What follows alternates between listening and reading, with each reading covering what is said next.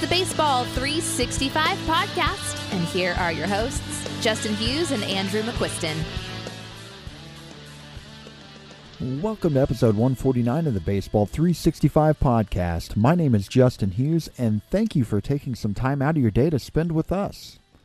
We are on Twitter, or X, whatever you want to call it. I'm at Justin Hughes 365. Andrew is at AMCQ82.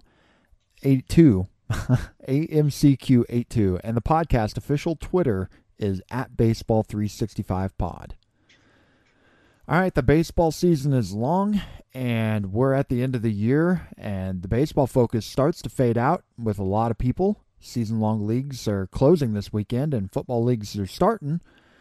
And the season-long stats have a bigger chunk of data than they did in the early going whenever we get to the second half, which means it takes longer to see changes in production if you're just looking at season-long stats.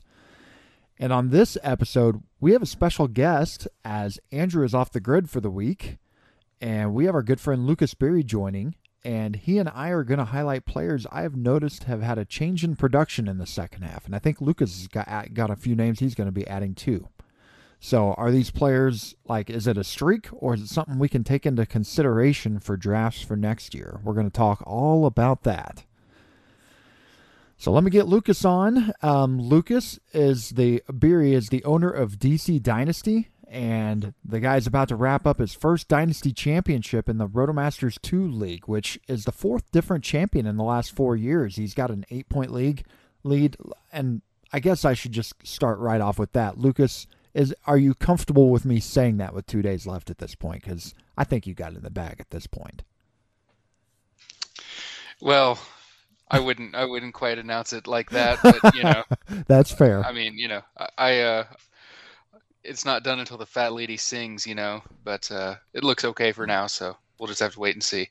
How long have you had sole possession of first now? I mean, it feels like we're coming up on 3 or 4 weeks. Is that about right?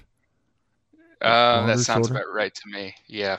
Yeah, possibly. You guys have, it was an amazing run in the second half of the year where one guy was leading most of the year, but there was a tight race of people in second through sixth or seventh place, and it just kept flipping all the time. And then you guys ended up coming up over the top and taking the lead, and I mean, it went back and forth a little bit there for a bit, but you guys haven't looked back. I mean, it's been a good, strong second half for you guys. Yeah, I was telling Lou today that if you were to kind of take a quick look at our roster, it doesn't look like a usual championship team, but we've been able to get hot streaks from various players that you might not expect, like a Mitch Garver or a Mark Canha or Willie Castro, and combined with solid performance and really strong pitching, it's kind of come together this year. And Cole Reagans. I was looking at your roster last night, and I was like, oh. And what surprised me is, specifically, I was like, how much did he go for? I know I placed a bid for him that weekend. He was available in Fab when you guys got him.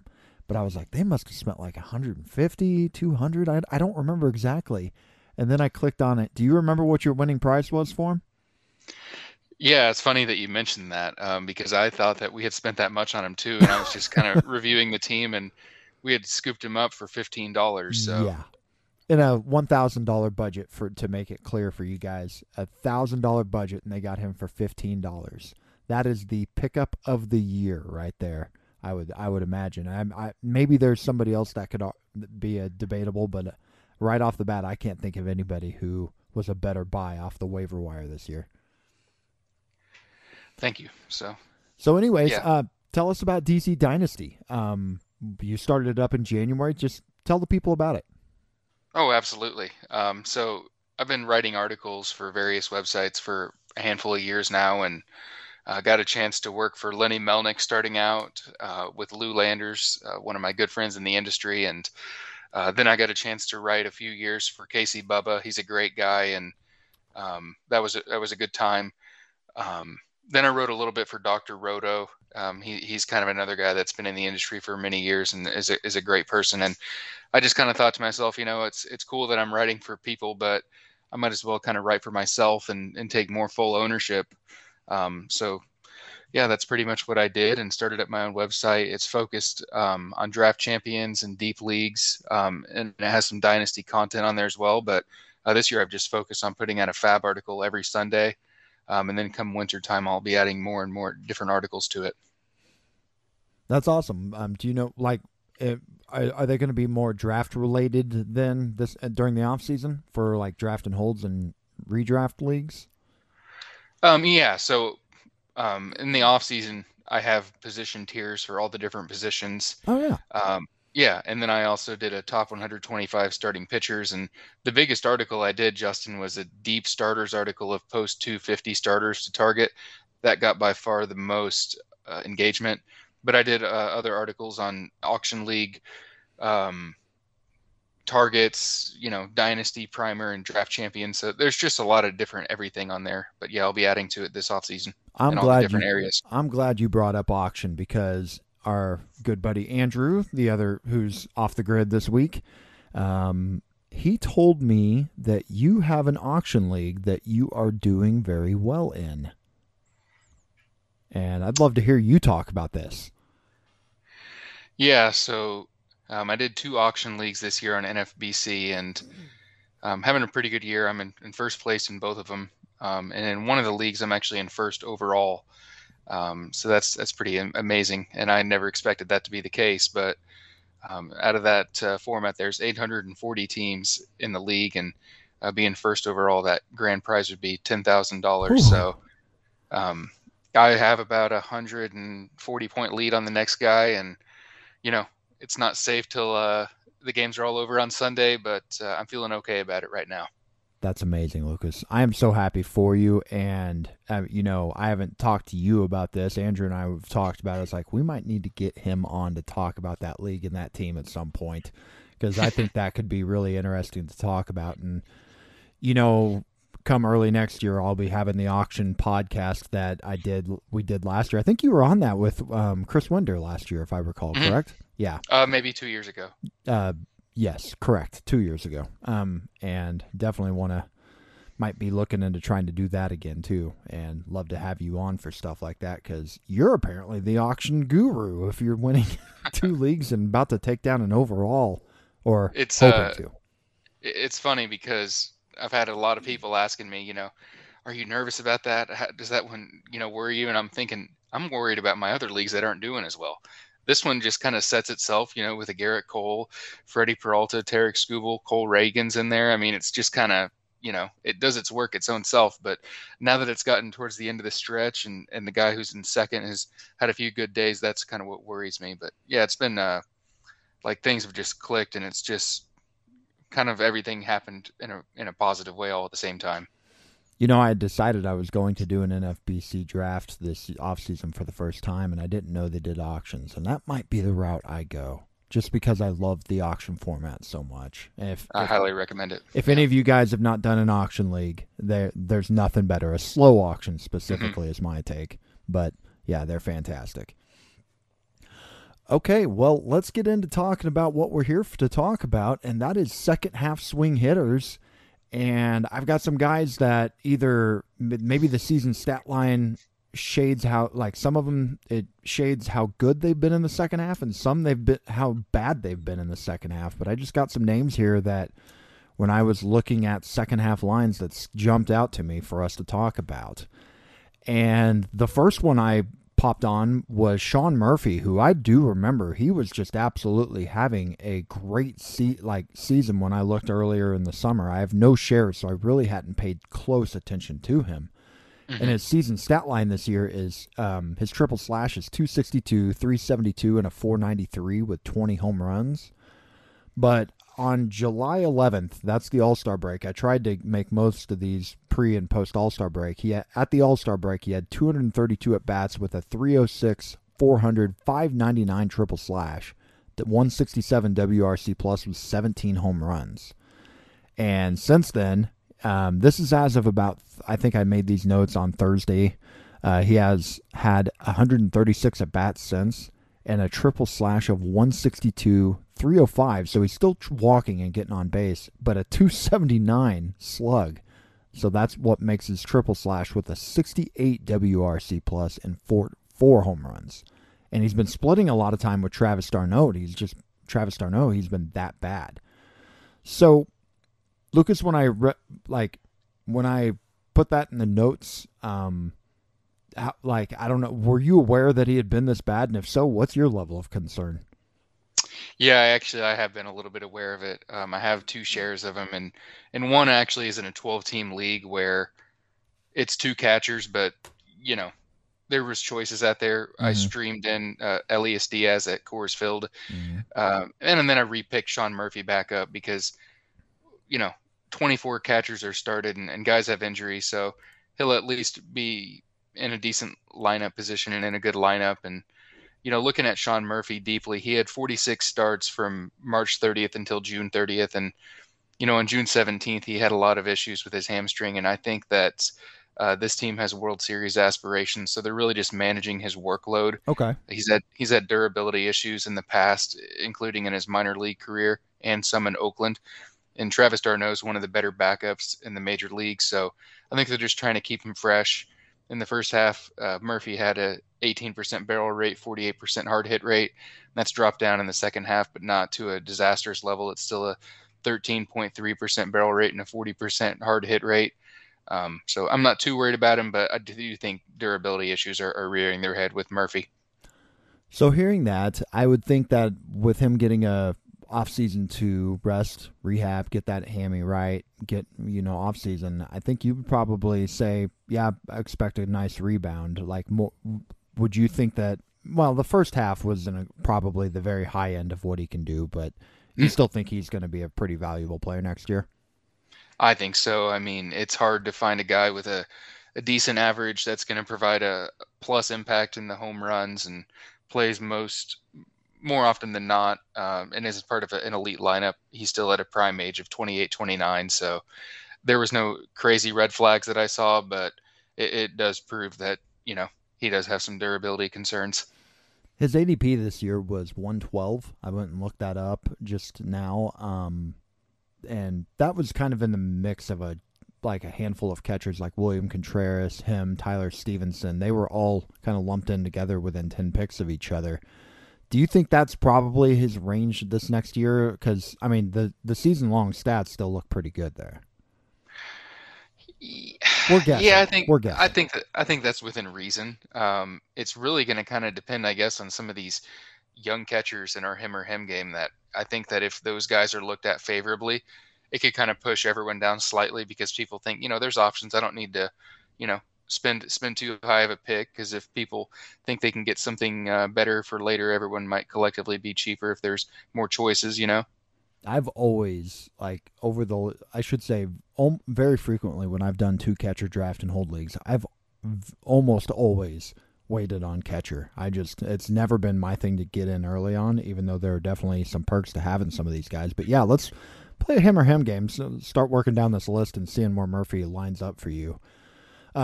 First top of the name is Adley Rutschman. I'm assuming it's Adley, correct? That is correct. Okay, let's see how far down we go before it's like, okay, this is right around Murphy's area. JT Realmuto, who's had a pretty good season again. Realmuto. Hard to find those steals. Will Smith. Will Smith. What about William Contreras? Pretty much going right there with him last year. I would say that's a push. Okay. Salvador Perez? No, I would rather have Murphy. Okay. So, yeah, it does seem like, at least range-wise, if catchers, like you were saying, if they get moved up or down, that could change things. But, yeah, you're thinking very similar to where they were this last year in terms of ranking. Okay, let's move on to Bryce Harper. That's my next name. From his debut on May 2nd, well, he had the Tommy John surgery I think it was November. And from May 2nd to the All-Star break, he had 246 plate appearances, and he had a 290, 386, 400 triple slash. So his on-base and slugging were very close. A 400 slug and a 115 WRC plus. In those 246 plate appearances, that's just a little over half a season. He had 3 home runs and 5 steals. The power was non-existent. As somebody who had Harper in a daily league, it was not, you weren't getting the power production.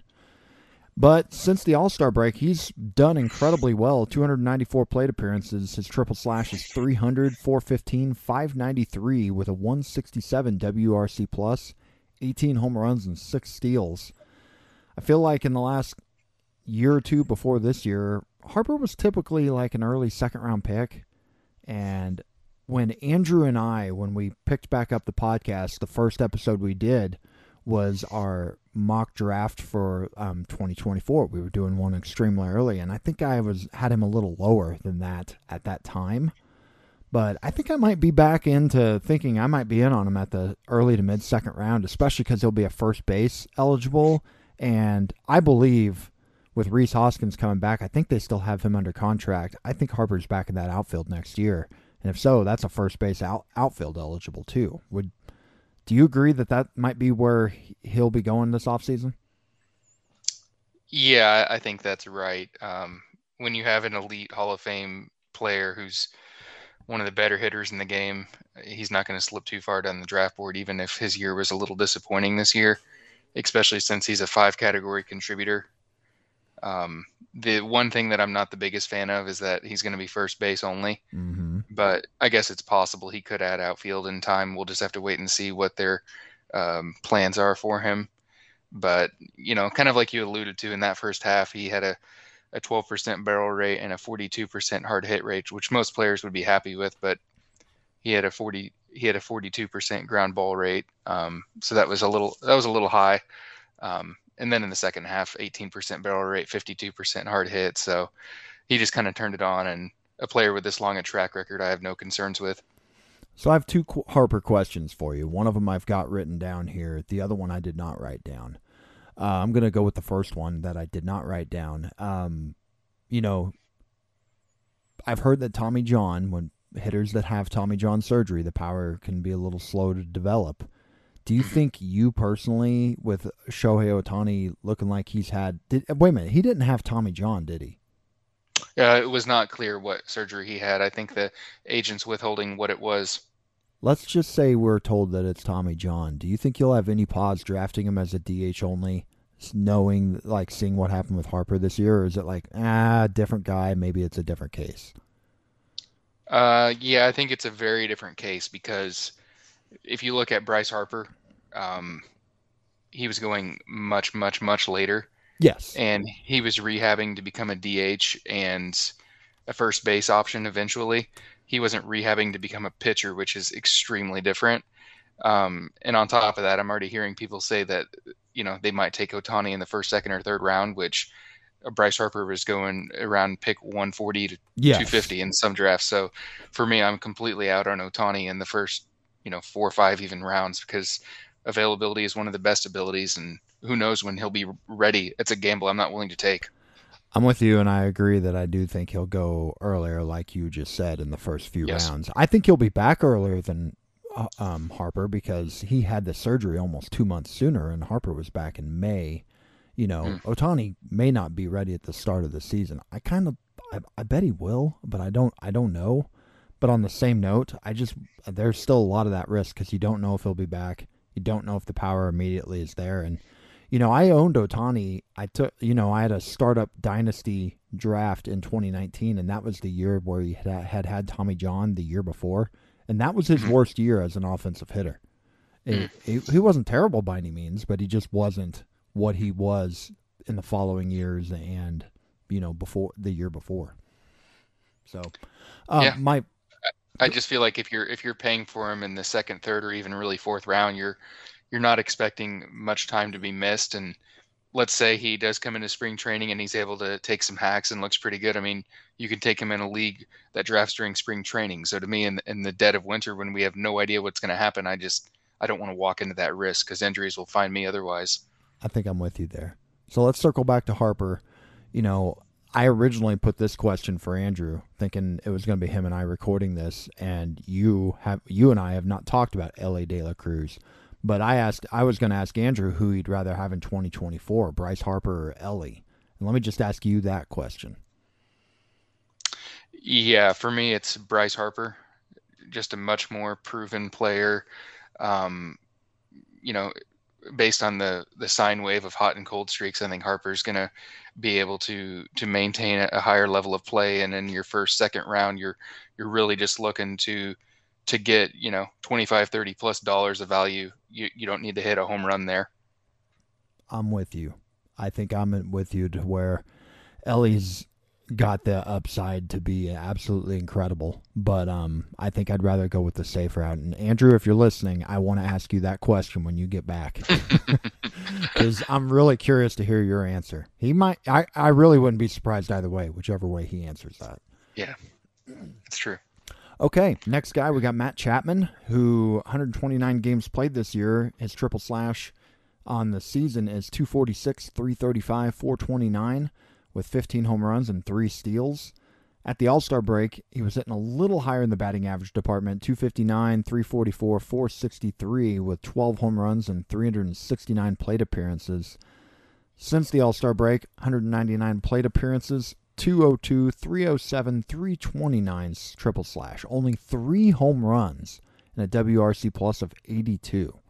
3 home runs in basically, not a half season, but at least a third of a season, more like probably 40% of a season. He had an ADP of 153 this year.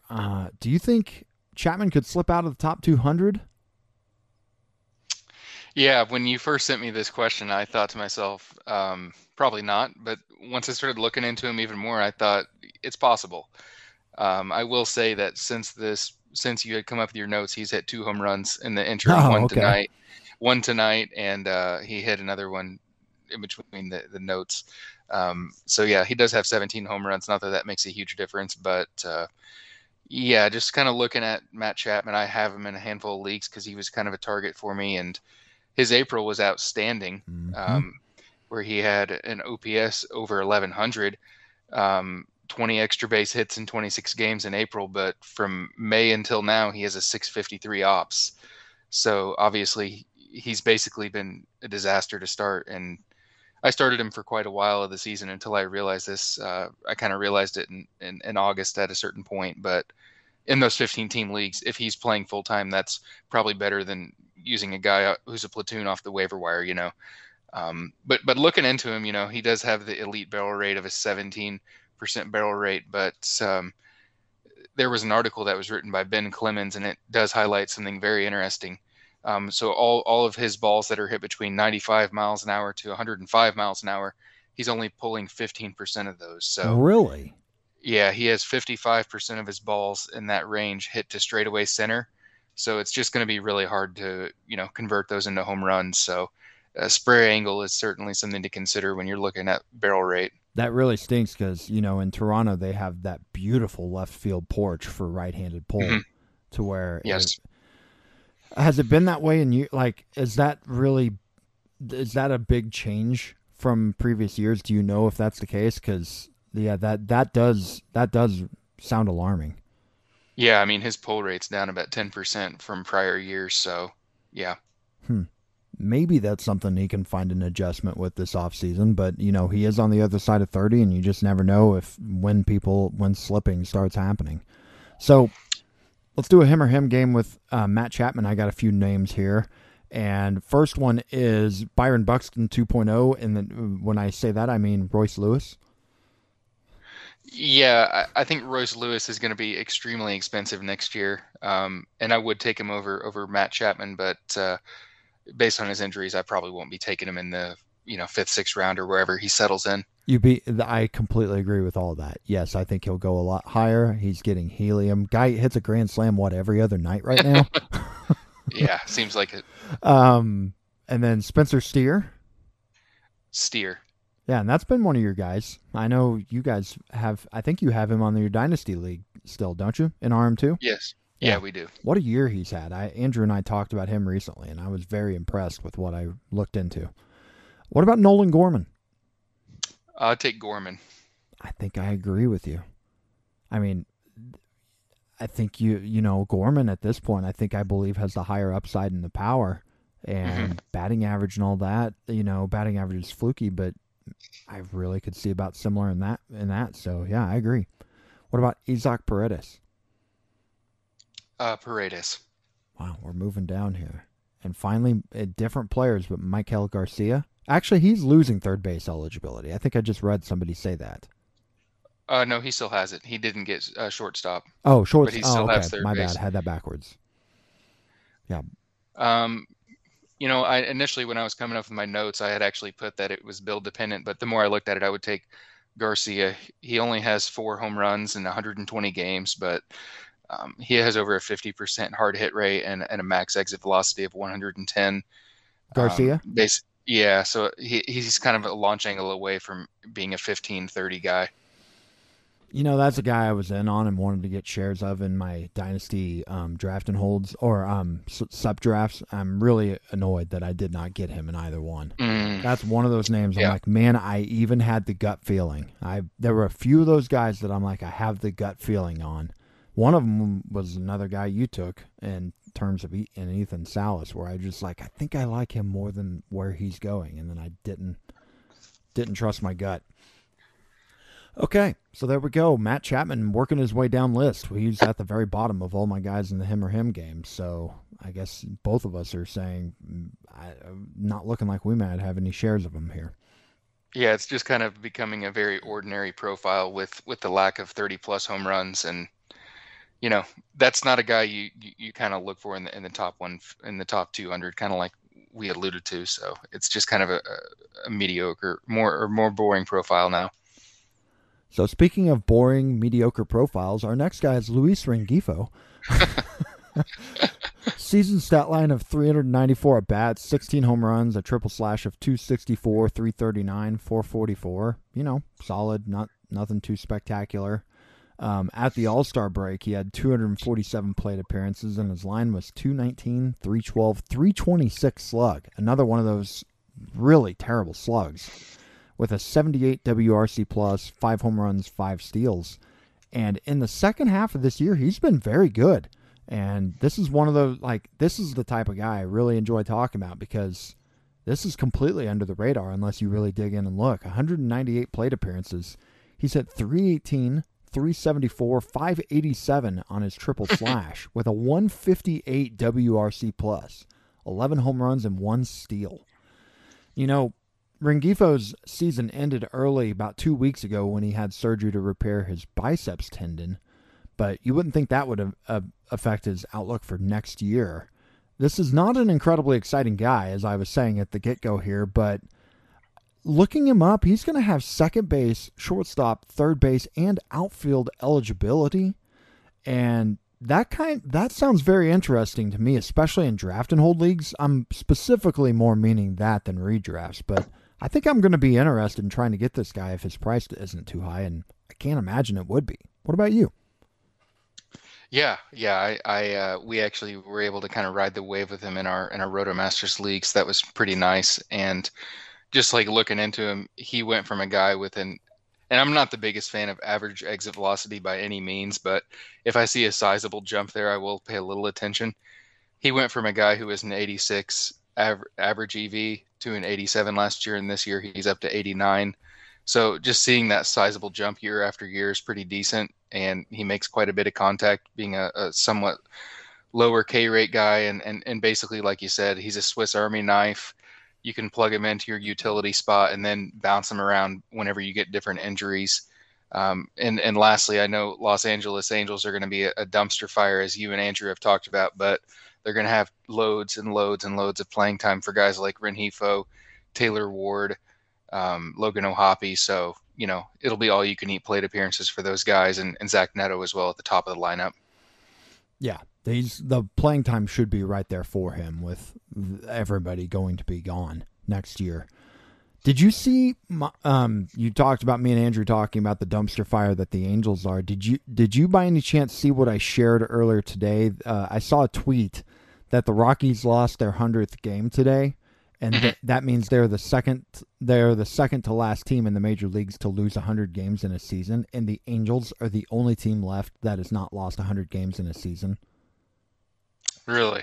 I had no idea. The Los Angeles Angels, who I've been just trashing for how they've run, having the last 10 years, they're the only team that's never lost 100. Even the Yankees, I don't remember who it was in the chat, looked it up, and saw that they did in like 1903 and 1912. Every team in baseball has lost 100 games except the Angels. Wow. Wild. There's one thing I wanted to point out just as a real life example, Justin, here with kind of having that positional eligibility. So in one of my DCs, really strong player, Shelly Verstrate, she's behind me. And I was just kind of looking at her roster to see who I should be concerned about because she's only like 3.5 points behind me. So she's loaded on her infield, just loaded to the gills. I mean, she has just good players up and down her lineup in the infield. And on her bench, she even has Jeremy Pena, in a DC that's acceptable, Moncada, Jonathan Aranda, but she has no healthy outfielders. She has Alec Burleson, who's on the injured list on her outfield. So if she was able to get a first base outfield or a second base outfield like a Whit Merrifield, she could have active bodies in there. So that's why I love these Swiss Army knives, because I can just have more choices. I have told Andrew that I've not made that enough of a priority in draft and hold leagues in the past, and I'm going to make it more of one this offseason. I'm definitely looking more into that and making a higher priority in that as compared to the guy that maybe has a little more juice. I think that just having those Swiss Army knives, it's so handy, especially when you just need so much pitching, that having those guys is just huge. It allows you to take more arms. It's one of those things where it shows you that the roster construction can almost be more important than player evaluation at times. I mean, obviously both are important, but that roster construction, like you said, is so big. All right, so let's move on to the next guy, and that is Christian Yelich.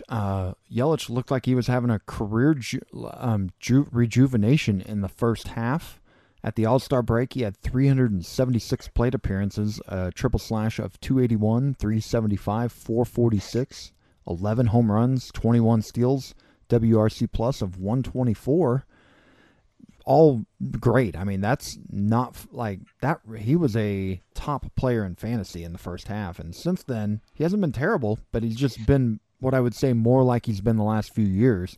265, 348, 442 triple slash with 8 home runs and 6 steals, and a 101 WRC plus. So a month ago, when Andrew and I were doing the Guess the ADP for 2024, I think I predicted his ADP would jump all the way up to I think I picked 42.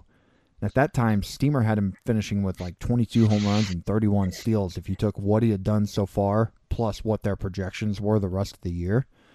And as of when I made these notes yesterday, he was at 19 and 27. So it isn't far off, but he has lost some steam. No pun intended from the Steamer. But now, looking into him, I did read that he's been dealing with a lingering back issue the last few months, and I know he's had back issues the last few years. It kind of was one of those things people were talking about whenever he started slipping a few years ago. And for me, it's hard to know if that's an end-of-season thing that will get better with rest, or if he can return to first half form next year or not. If his ADP is the third round, I might be a little scared to take him there. Track record the last few years wasn't what he had showed in the first half of this year, and in the second half, it's been more like the Yelich that's become the new norm the last few years. So I say all that. Where are you at with Lucas? Or with Yelich, Lucas? Do you think you could be in on him? It's possible. He was a guy that I loved coming into this year and was able to get quite a handful of shares. I mean, he almost surpassed 100 runs scored, which only 6 guys did that last year. So that alone right there is just pure value for where he was going. I think that is one of the most underrated categories that people don't pay enough attention to, runs scored. Absolutely, especially with last year being a lower run scoring environment. The fact that he was able to do that then just kind of speaks for itself. So, and he almost stole 20 bags last year, so you knew that potentially could have gone up. And his plate discipline is literally exactly as it was the previous year, except a little bit better. His ISO in 2022 was poor, but this year it's been decent enough, and he's going to be hitting third in their lineup. He's going to get every single day plate appearances. He had back injuries and IL stints for back injuries in 2019, 2021, 2022, and in 2023. So it's becoming a point a little bit like a Kershaw where you have to bake in probably like 120, 130 games. And he's kind of at that George Springer era of his career where he's one of the better guys on a per plate appearance basis, but you need to bake in some serious risk. So I see him dropping into that mid to late 5th round for me, and I might take him. It just kind of depends on who else is there and how I've built up my team. Yeah, 19 home runs, 27 steals. I'm very curious to know where this guy's ADP is next year. I think I could see it going either way. If he's a 5th, 6th rounder, I think I could see myself getting in on him, just like you just said, baking in that probably isn't playing a full season. But yeah, I think I'm with you. I don't think I'm as concerned about I'm not going to try drafting him hoping to get like what I saw in the first half, but still a good player. Yep. Yeah, I wish they could use him at DH a little bit more, but they've reserved that spot for other players, William Contreras, and they like to rotate that DH. So if he could play that would make me feel better, but it doesn't look like that'll be the case. Yeah, and they got Jackson Chourio coming next year, and that's just one other guy to go into that outfield to fit in there. Okay, let's move on to the last hitter I've got written down, and that is Jorge Soler. That guy has been huge for Andrew this year, for where he got him compared to the production that he got at that price. His season line is 128 games, 473 at bats, triple slash 241, 330, 516 with 36 home runs. And before the All-Star break, he was hitting 254, 350, 527. That's the triple slash with 23 home runs and 133 WRC plus.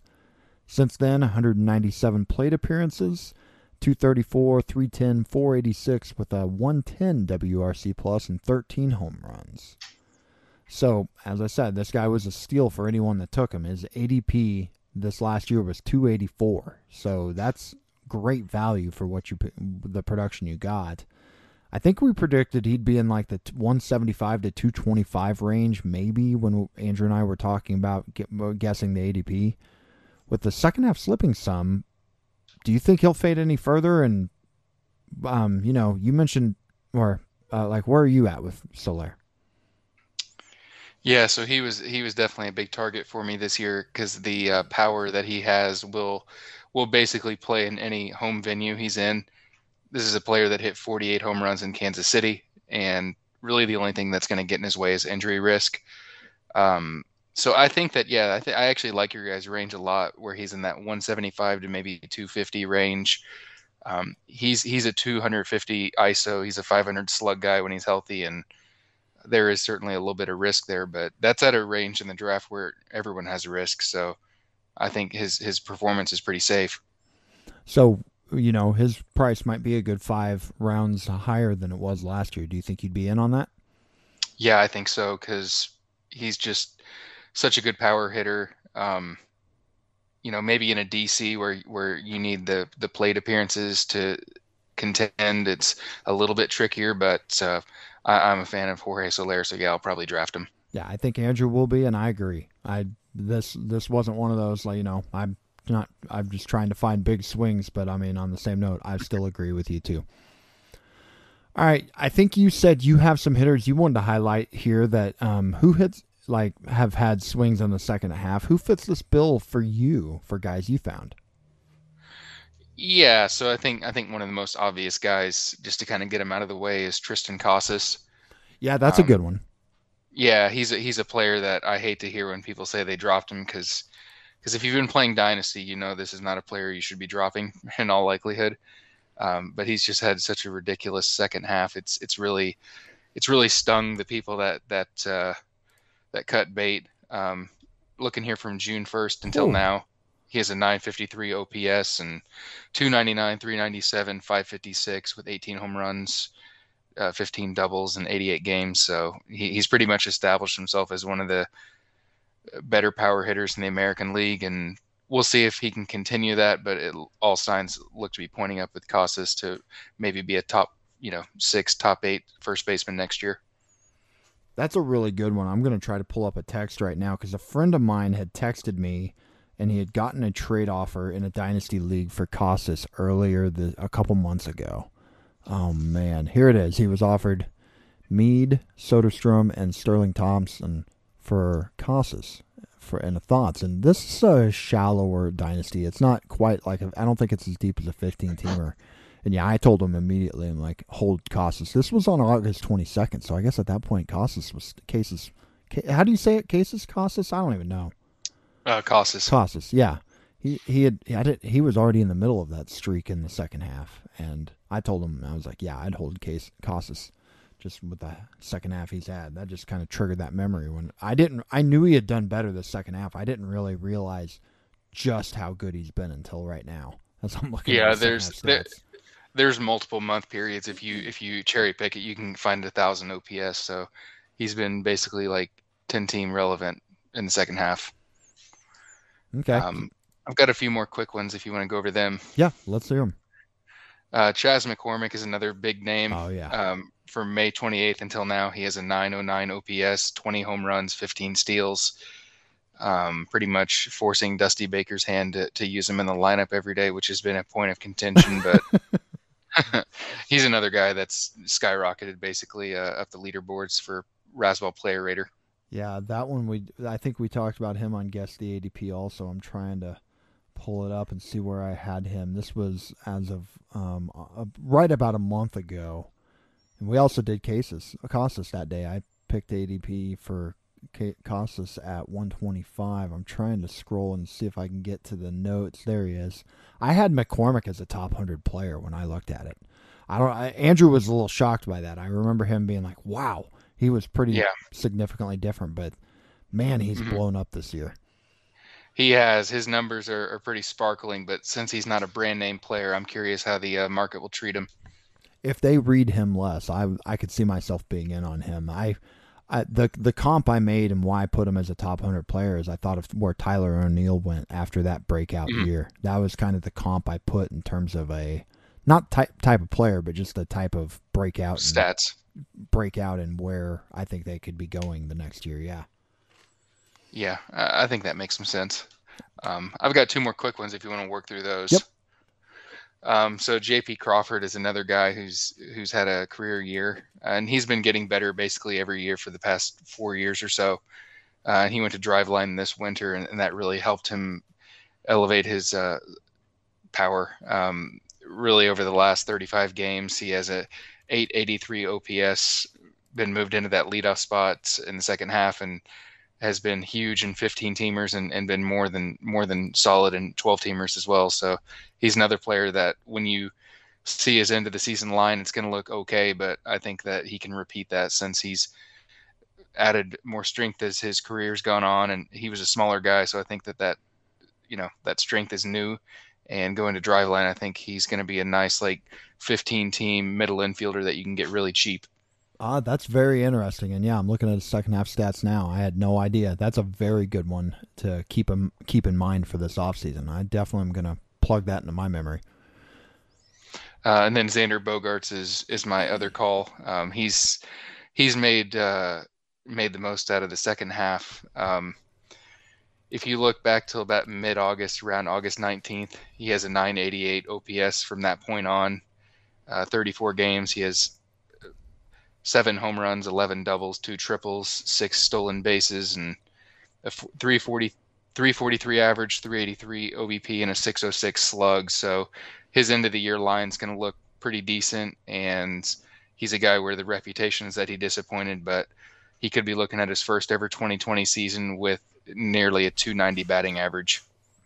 Yeah, I'd say that people are going to look at that and they're going to remember, I bet people will remember that just because of the, like what you said, the end of season stat line looking well enough. I bet that'll keep his ADP up there. But that's so interesting. Good for him because, he's been a good hitter for a long time. Mm-hmm. Okay, that all of them? And I have 2 pitchers if you wanted to do those as well. We're going to take a break, and then we're going to come back, and we're going to talk about pitchers. I've got a couple pitchers. You've got some. We'll go through those. We'll be right back. All righty.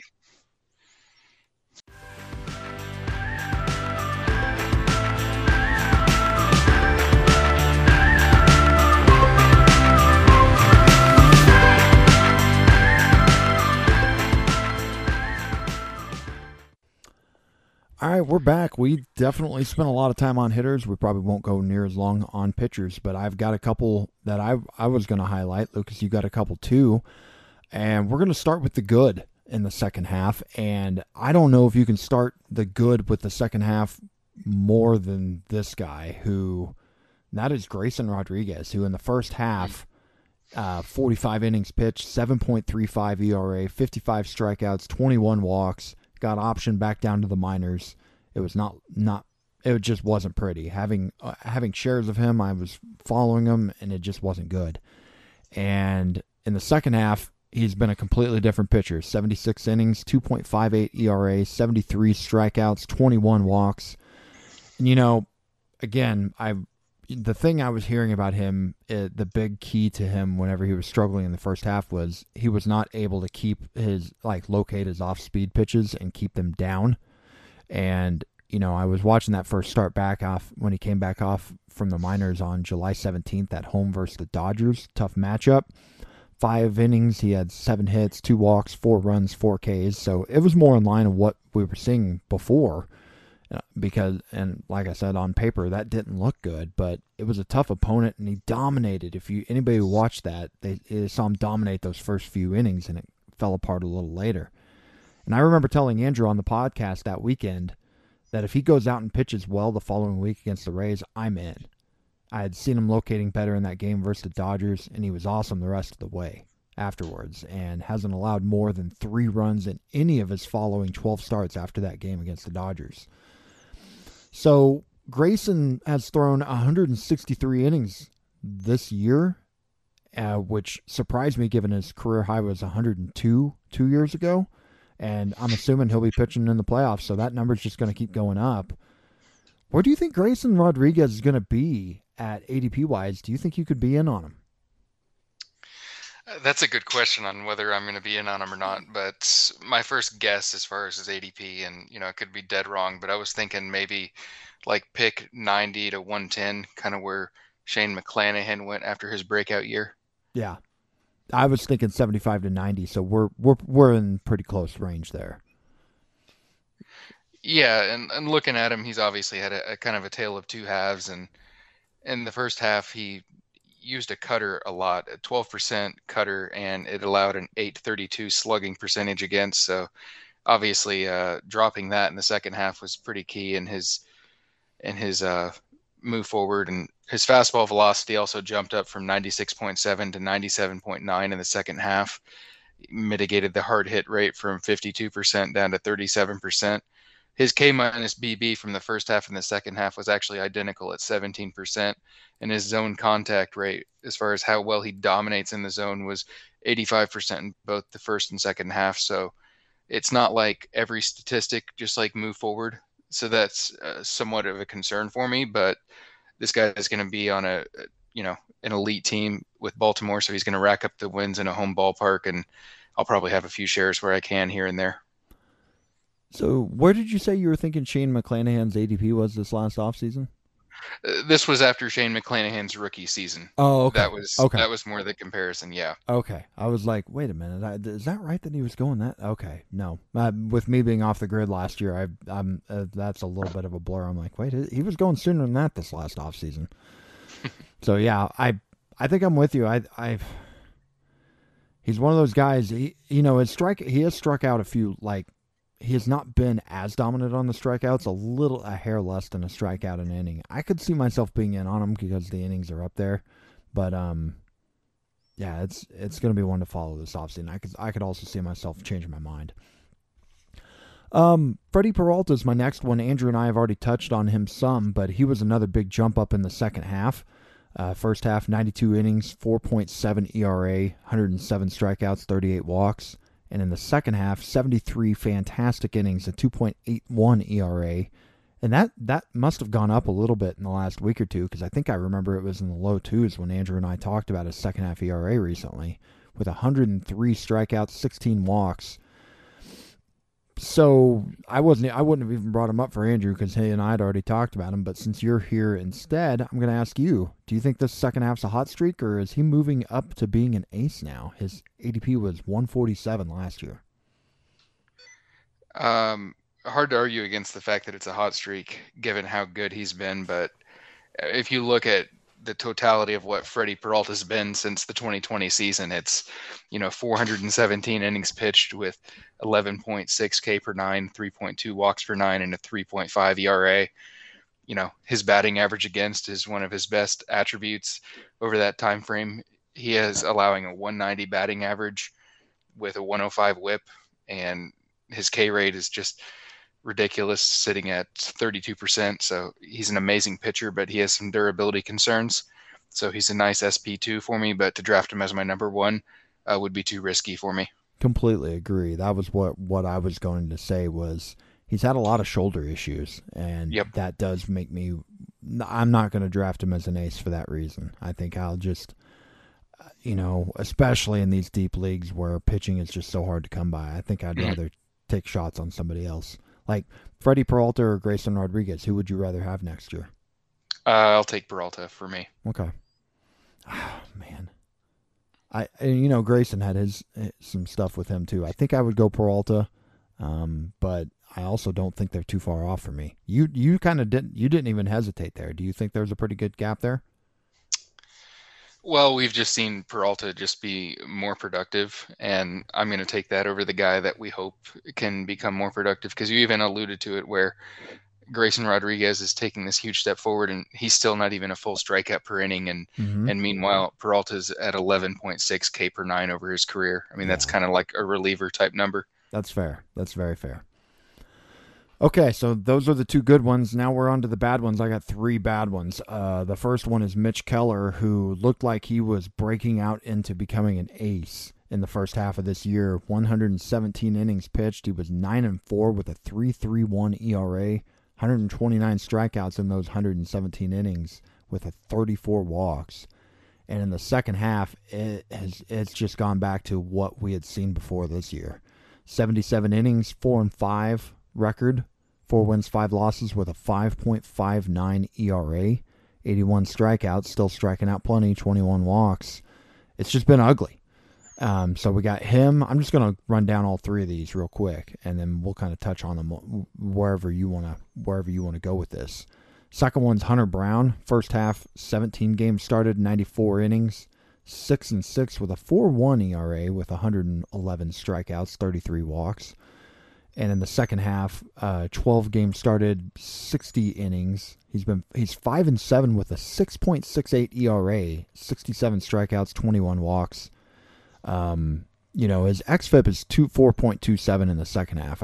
One thing I realized is I really wish we could actually look at some expected ERAs from Baseball Savant for like splits, like first half, second half, and I could not find them anywhere. I don't know.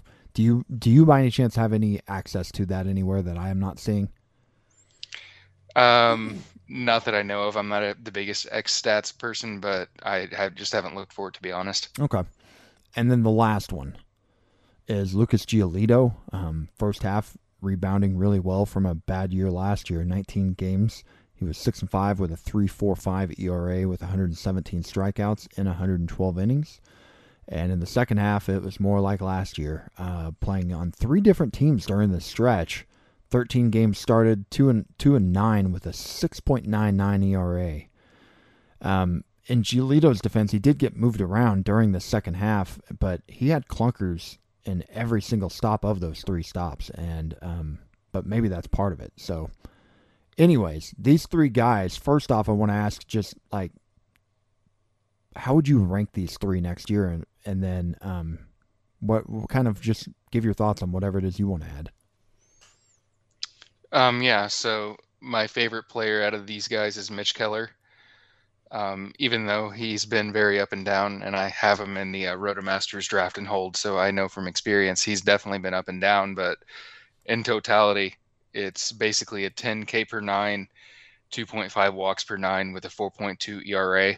And every single one of his ERA indicators is lower than his actual ERA, which doesn't guarantee anything, but I like to see that, Mm-hmm.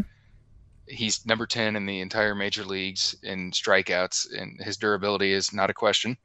And he has a lot of different pitches that he throws. He has a 26% usage fastball, 24% cutter, 23% sinker, 16% on the sweeper, and 8% curveball. And I really like the fact that his fastball only allows a 351 slug. So basically, his number one used pitch just gets a lot of softer contact, and it's reliable. I see a lot of pitchers that have very bad fastball, and I kind of want to run away from that unless it's a later round guy, where most of those players have huge issues. Okay. So you got him number one. Who would you have number two on that group? Number two is Hunter Brown. And I certainly think Hunter Brown potentially could have much more upside than Keller, but he just has more issues at this point. Hunter Brown's fastball is allowing a 518 slugging percentage. So that's basically 170 points or so different from Mitch Keller. So that's a huge consideration for me, considering the fact it's both of these guys' number one pitch thrown. And he actually does land the fastball for strikes, 67% strike rate, 33% ball rate on the fastball. But for his two primary off-speed pitches, his slider and his curveball, he has a 40% ball rate on those pitches. So basically, he cannot throw them for strikes on a super consistent basis. And that's certainly something that can be fixed, but it leads to him being more predictable, having to throw that fastball in the zone, and that's why it's getting teed up so much, in my opinion. That's interesting. Yeah. He's definitely been one that, as you know, I had him in the first half of this year in the Rotomasters Dynasty, and I definitely noticed the walks. Like, he definitely struggled to keep away from the walks with him. Like, even when he had 33 and 94, I mean, it just seemed like they would come in chunks, and it's definitely gotten worse in the second half. So yeah. Okay, and then so you got Giolito third there. What are your thoughts on Giolito? Yeah, you mentioned that Giolito was moved, and I'm sure that's definitely a huge issue for a cerebral pitcher like Giolito, who really thinks the game well, and as far as that goes, but he's lost velocity pretty consistently over the past few years, and that's a concern for me. His fastball allows a 540 slug, and whenever he was in Chicago, he threw the fastball 45% of the time. He moved to a pitching savvy team in Cleveland, and they dropped it down to 34%, which is really low for a starter.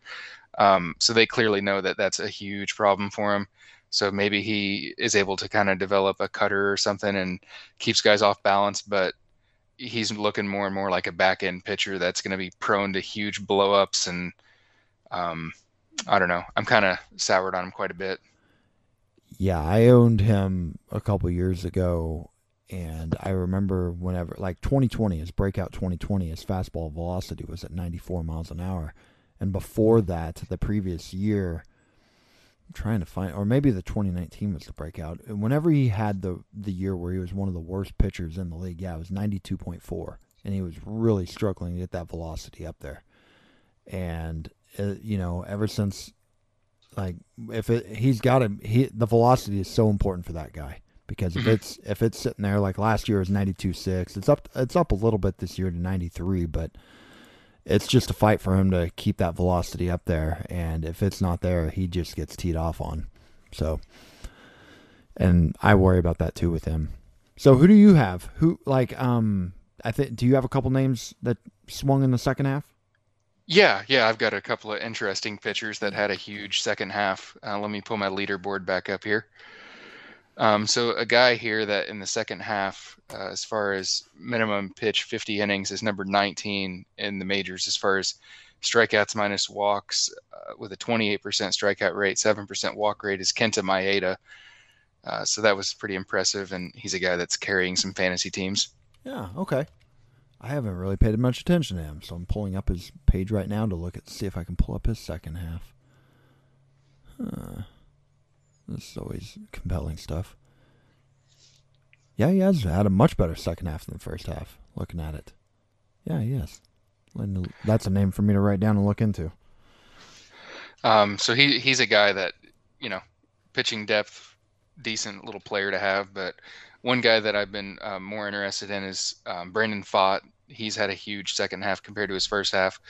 Where he's had a 19% K minus walk, 24% strikeout rate, 5% walk rate. And he's been kind of a, full strikeout per inning guy with 2 walks per 9, but is at a 4 ERA because he does have a little bit of a home run problem because he's another bad fastball guy, like most of these pitchers. But I think against right-handed batters, he's going to be pretty devastating with his breaking ball. And if he can figure out some sort of method against left-handed batters, I think he could vault into that SP3, SP4 range.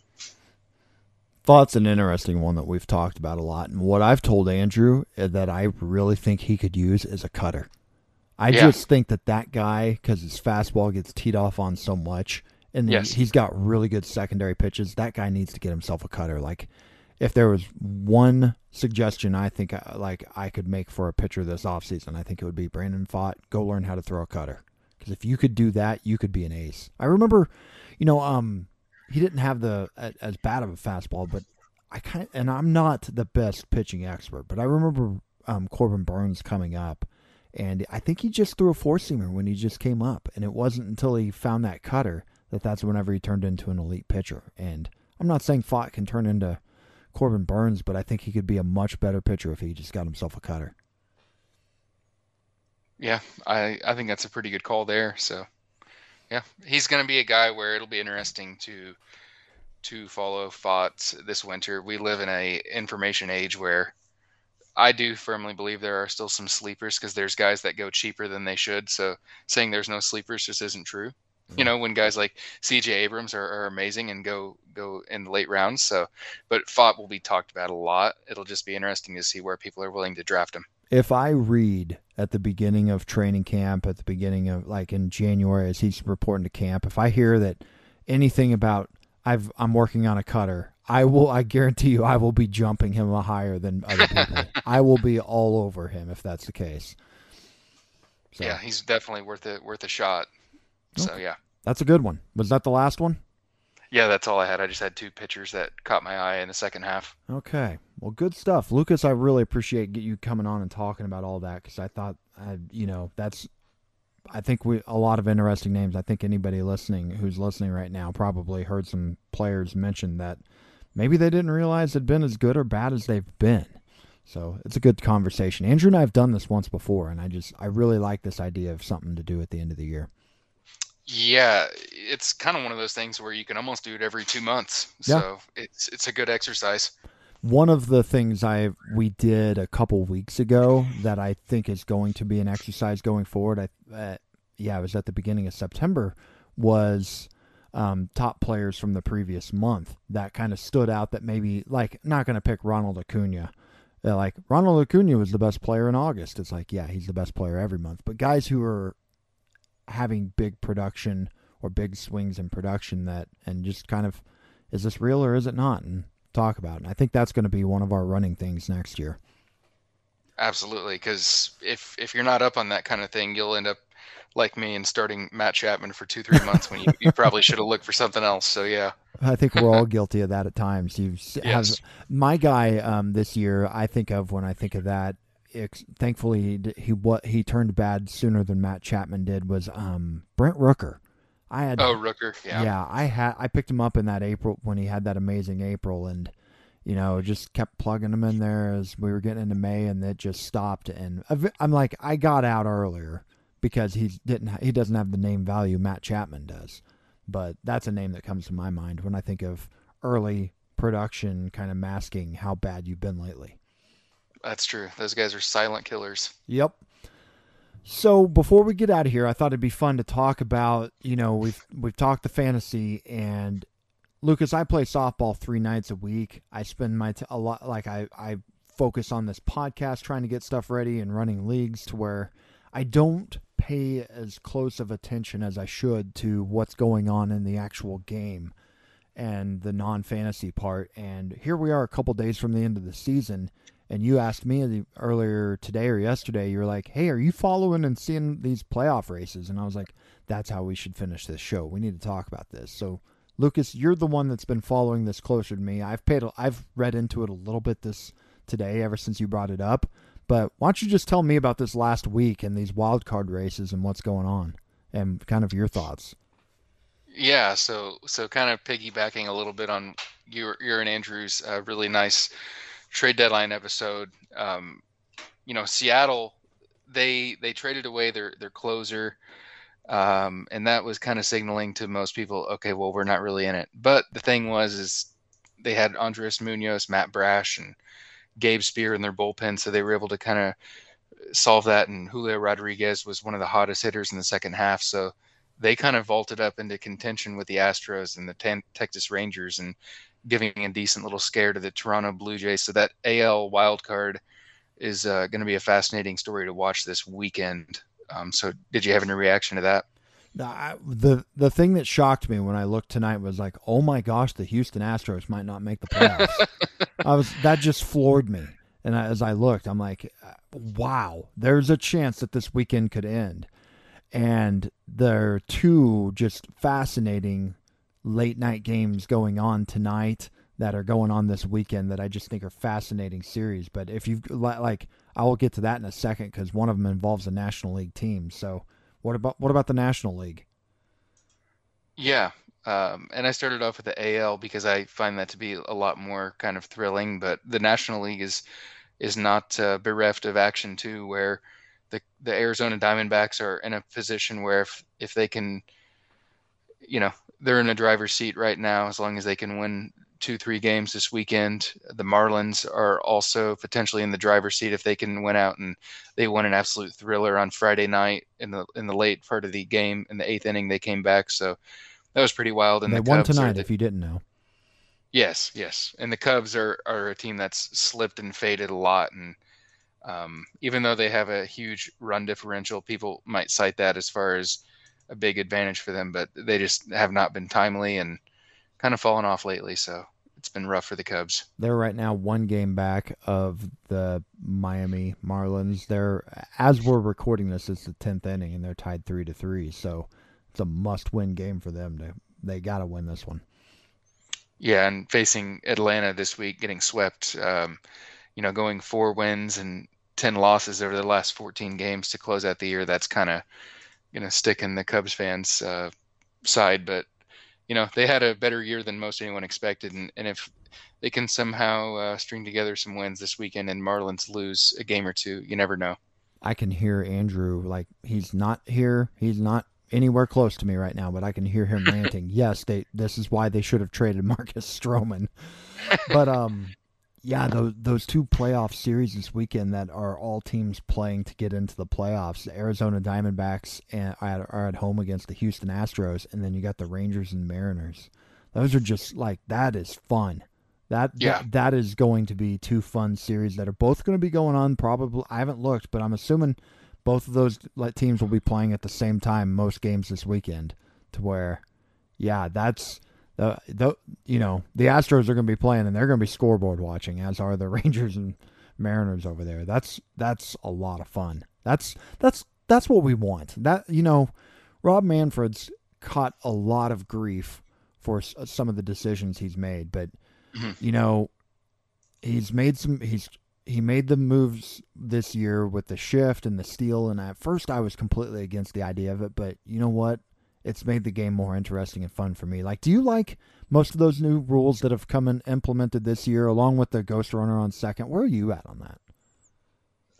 All the rules, I think, have been pretty good, honestly. I love the bigger bases, the pace of play. I think there's no one that doesn't like it for the most part. Mm-hmm. The one thing I have heard about the pace of play is that when you're actually attending a game and, you want to go up, get snacks or what have you, it can be a little tricky, but that's a minor complaint when in reality I watch almost all the games at home. So, yeah, it's really been a great set of rule changes. And even kind of going a little bit off topic, like just looking at the rookies and the Fabapalooza and the call-ups, and are we going to draft rookies differently and draft and hold leagues? I mean, the thought for a long time was to just take mostly veterans and sprinkle a rookie in here or there, but a lot of guys had good profit with rookies this year, so it's changed the game with these rules. So yeah, Manfred, as much grief as he's gotten, I think he's made the game better than it was than before he came in, and give him credit for that, because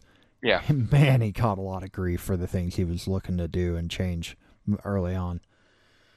So yeah. And the reason I bring that up, this is what we want. We don't, 10 years ago, a lot of these weekends, there was maybe one playoff spot that wasn't decided. Everything always felt like it was decided, or very frequently was. And we had that, I think it was the 2011 season when the Cardinals barely slipped in on the last day, and I think the Red Sox fell out on the last day, and the Rays got in or something like that.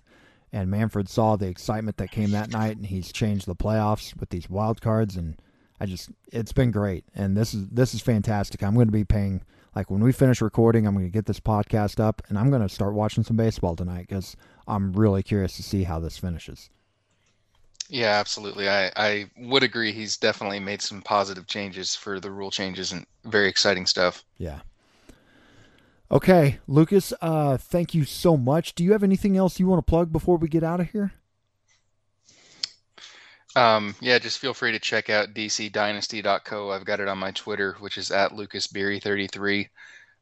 So yeah, I'll be putting some articles out there in the coming days, kind of a wrap-up of my Dynasty leagues, a wrap-up of my regular leagues. I'll update a lesson learned article that I put out a few years ago. So if you want to kind of see any of the lessons I've taken away, feel free to check that out over at my DC Dynasty website. There you go. I'm definitely going to start checking it out. I have not done a good enough job doing it. As we're getting into the off season, starting to look into next year, I'm going to make an effort to start looking at that some more. Thank you, man. I'm glad I got you on, man. Andrew and I, we've been getting this thing going, and it was great to hear a different perspective and get you on here too. And hopefully we'll be able to get you on some more this offseason. I want to talk the auction with you for sure. I want to talk about just when we have the auction draft, like I'm going to be having. I put you on the spot. I think you said you were going to play in the auction. Like, I'm setting up that auction draft and hold. Are you getting in that thing? As long as there's a spot for me, I would love to. There's definitely going to be a spot for you. So yeah, I don't even know if I've talked about that on here, and we'll talk about that more whenever we get there. But when we have that draft, I definitely want to get you on. But I also want to hear about your team, just how, like, what you did with that, and I might try to see if we can get you back on to talk about that soon. Oh, that would be awesome. Auction is certainly the most pure form of fantasy sports, and it's the best in my mind. Yes, it's the hardest to teach because there's, no auction's the same, but it's so much. They're the best. They are the best, and you're the Absolutely. best, Lucas. I mean, you were talking about these great people that you've worked with, and one thing I'll say is you are definitely I've now known you for 7 or 8 years, and I've yet to hear anybody ever say a bad word about you. So you go right there with all these people that you talk about that are good people, Lucas. You're a good person, and I'm just glad to have gotten to spend some time talking with you tonight. Likewise, man. Appreciate it. Okay, and thank you all for listening. Andrew and I will be back. We are probably, I don't know if we'll start it next week. We have talked about doing division breakdowns, just talking about the teams in each division as we get into the offseason, maybe starting a series on that. I don't know if we'll start it next week, but we're going to have that going soon. And that's all I got. Thank you for listening, and take care, everybody. Thanks again for listening to the Baseball 365 podcast with Justin Hughes and Andrew McQuiston. Be sure to check the show notes for all the details on today's episode, along with quick links to Facebook and Twitter. If you have a question, a comment, or a suggestion, we would love to hear from you. You can find us at the Baseball 365 Facebook group or send an email to us, baseball365pod@gmail.com. And if you like the show, take a moment, rate us on iTunes. And once again, please join the Baseball 365 community on Facebook. That's where baseball lives 365 days a year.